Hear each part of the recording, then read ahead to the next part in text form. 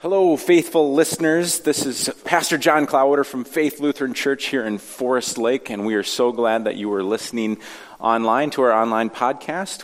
Welcome you to worship anytime on Sundays at 9 a.m. or 10:30, and thanks for being here. Thanks for participating in worship with us as we look forward to the week ahead. A reading from Isaiah. Surely he has borne our infirmaries and carried our diseases. Yet we accounted him stricken, struck down by God, and afflicted. But he was wounded for our transgressions, crushed for our iniquities. Upon him was the punishment that made us whole, and by his bruises we were healed. All we like sheep have gone astray, we have all turned to our own way. And the Lord has laid upon him the iniquity of us all. He was oppressed and he was afflicted, yet he did not open his mouth. Like a lamb that is led to the slaughter, and like a sheep that before its shearers is silent, so he did not open his mouth. By a perversion of justice he was taken away. Who could have imagined his future? For he was cut off from the land of the living, stricken for the transgression of my people. They made his grave with the wicked, and his tomb with the rich, though he had done no violence, and there was no deceit in his mouth. A gospel reading from the 10th chapter of Mark. James and John, the sons of Zebedee, came forward to him and said to him, "Teacher, we want you to do for us whatever we ask of you." And he said to them, "What is it that you want me to do for you?" They said to him, "Grant us to sit, one at your right hand and one at your left, in your glory."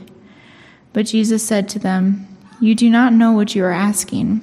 Are you able to drink the cup that I drink, or be baptized with the baptism that I am baptized with?"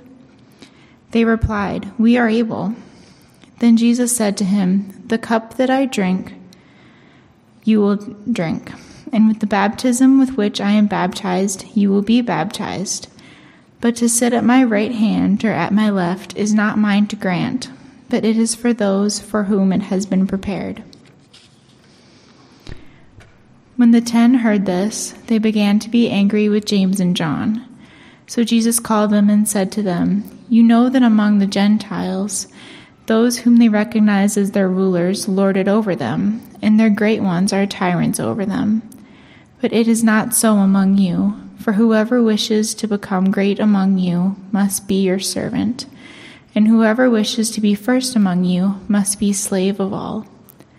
For the Son of Man came not to be served, but to serve, and to give his life a ransom for many." Grace and peace to you, my friends in faith.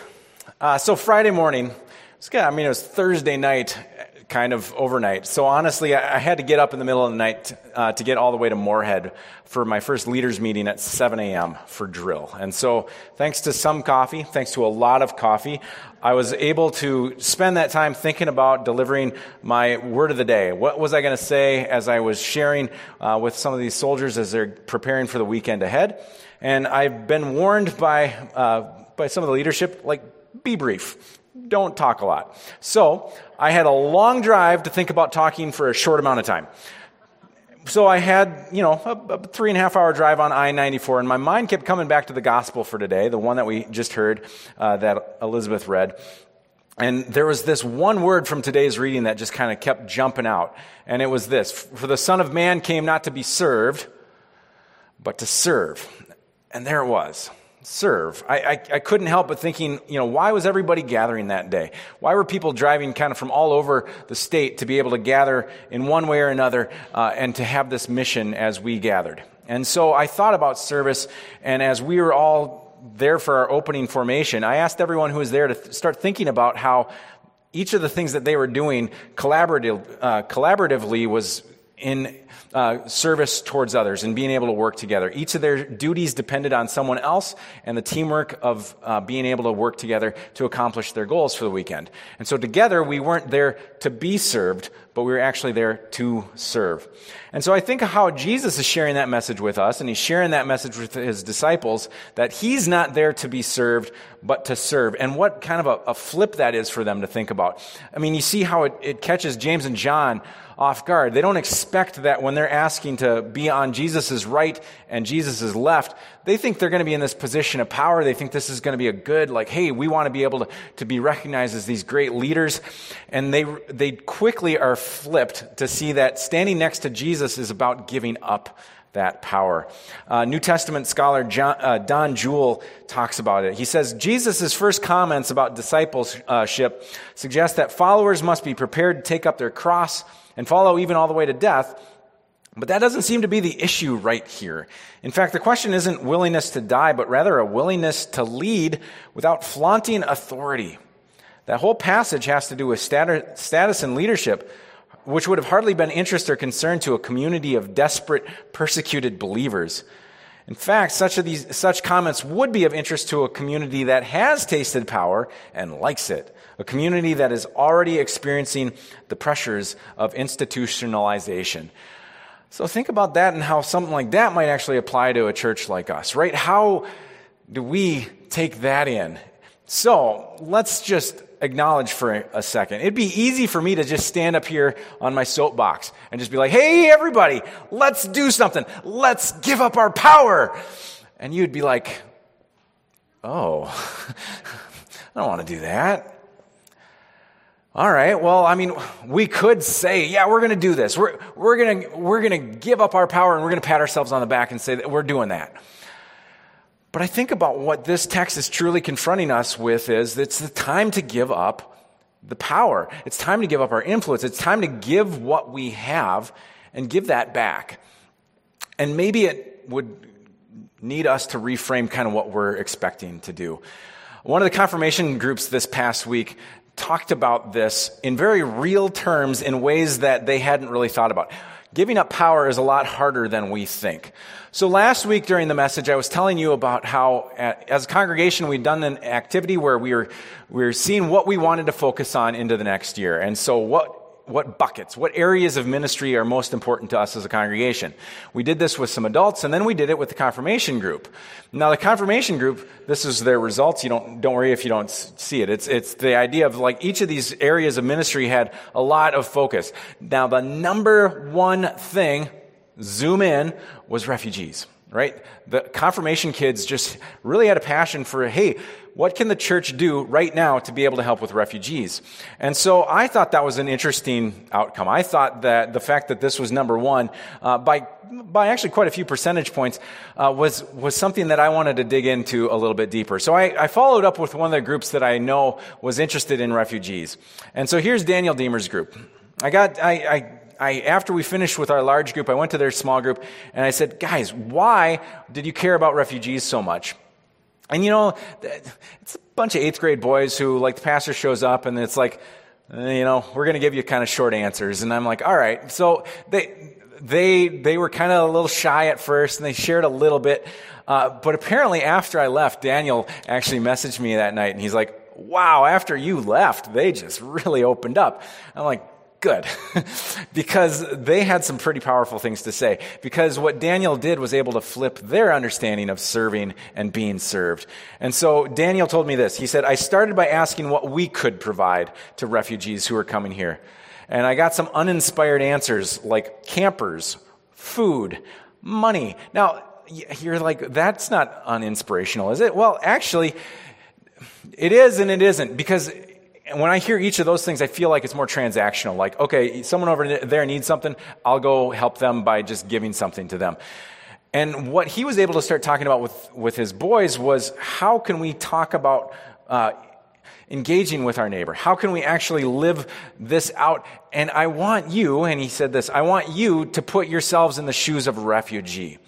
So what Daniel did was he took off their Nikes and threw instead their flip-flops that had been held together with some duct tape and created a scenario for them. So here's what he did. All right, Daniel gets his boys together. He says, I want you to imagine something. I want you to imagine that the Canadians have invaded Minnesota. Look how scary they are, right? I'm like, wow, Daniel. That's pretty threatening. He said, what if the only country that was safe for you from those invading Canadians was to actually be sent to Afghanistan? And then he said, what would you want when you got there? And how would you want to be treated? Essentially, how would you want to be served? Suddenly, the boys were able to think about what it would look like and what it would feel like in that scenario of what would really matter to them. Yeah, campers, money, food, that's great, but they took it a little bit deeper and thought, wow, if I was in another country where nobody spoke my language, what would I want? And here's the list that they came up with. They started brainstorming, and it all just kind of started flowing. They wanted translators or someone who could teach them the language. They wanted someone who could help them find the foods that they like so that they can actually eat something that they like. They wanted someone who could help them to show them around the town, figure out where the grocery store is, where the library is, where the parks are, where the schools are. I remember when I lived in Uzbekistan, the very first thing that I needed to know was how to stop the taxi. Shuyerda tok ta ting, all right? Like, I need to know how to stop so when I get to where I'm going, I'm there. He said, I need someone who could just tell me, hey, I just want to be able to play with you, get to know you, hang out with you. Someone who could be there and give them somewhere to live. He said that they would really like to have a community garden where they could grow some of the produce that they're used to so they could have their own sustainable garden so that they had things that they would be familiar with. They wanted a community with people like me so that they don't feel lonely. And oftentimes the model of refugees in this country has been take a family and just plant them in an area wherever a church is. That model has been flipping over the last couple of decades. In fact, a lot of these refugee families are all kind of in one community together. And that's what we're looking at now, is saying, hey, a lot of these Afghan families are going to want to be able to be near each other. And he said, look, we want someone who's going to be able to invite me to their house and be a friend.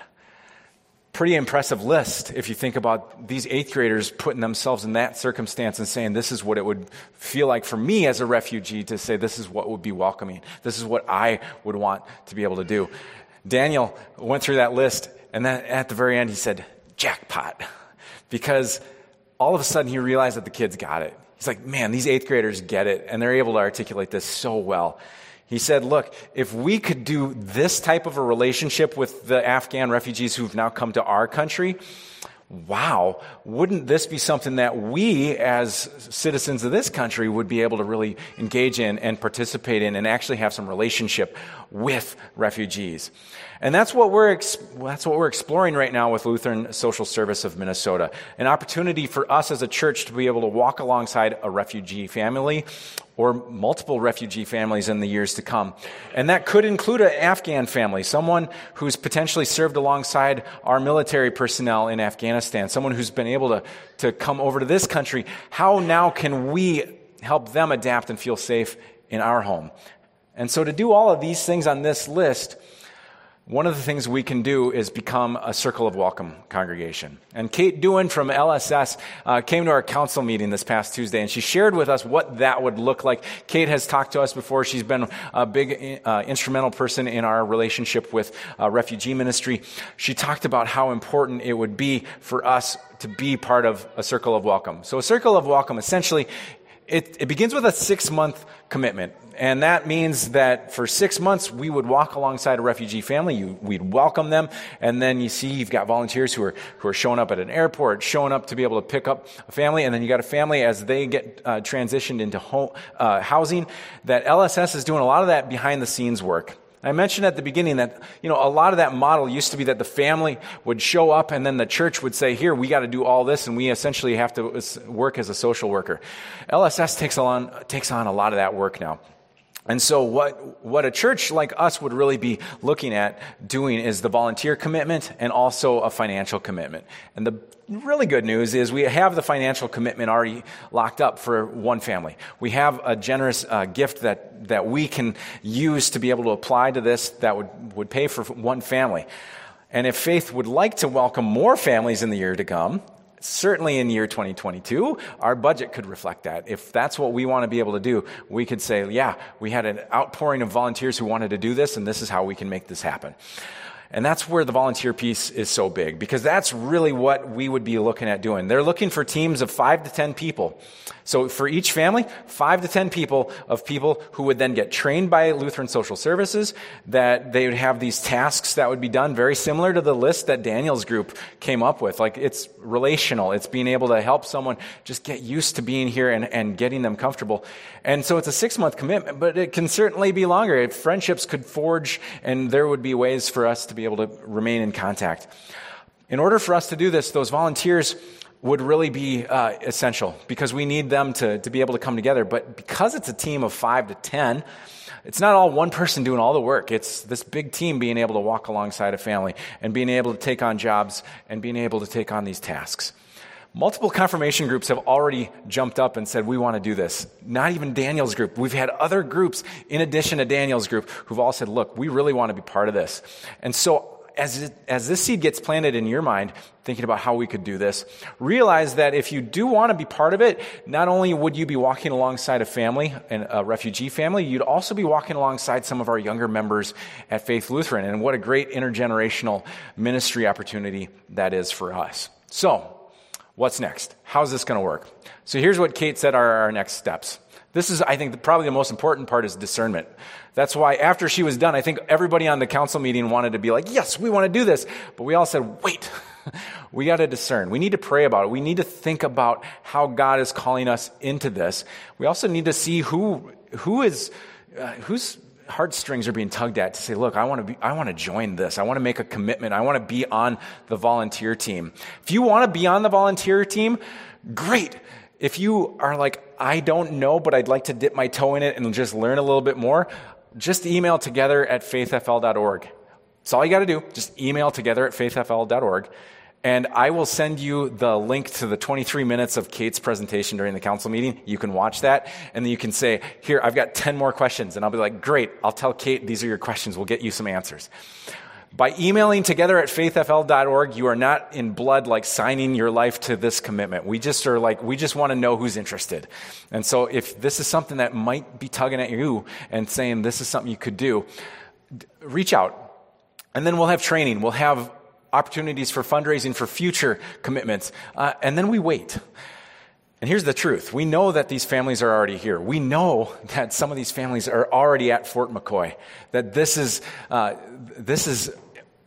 the time is now. Like, we know the families are going to be in need. And so it's really exciting for me to think about how the DNA of our congregation has already been in motion. Like, we're a congregation that supported the Calls family. We're a congregation that supported the Vangs back in the 80s. Like, we have refugee support in our DNA. This is who we are. We welcome the refugee at Faith Lutheran Church. I can't wait to see if that tradition will continue. Because the word of the day, folks, is serve. We exist as a church not to be served, but to serve. These families are here. And if they're not here, they're getting here soon. And they're going to need our help. They're going to need to see our friendly faces of welcome. They're going to need to see someone who's willing to step up and to serve. Will it be yours? Amen. Well, that's it for this week's sermon. Thank you for joining us. Look for more information on faithfl.org, or certainly reach out to the office if you would like to receive weekly email updates. Thank you.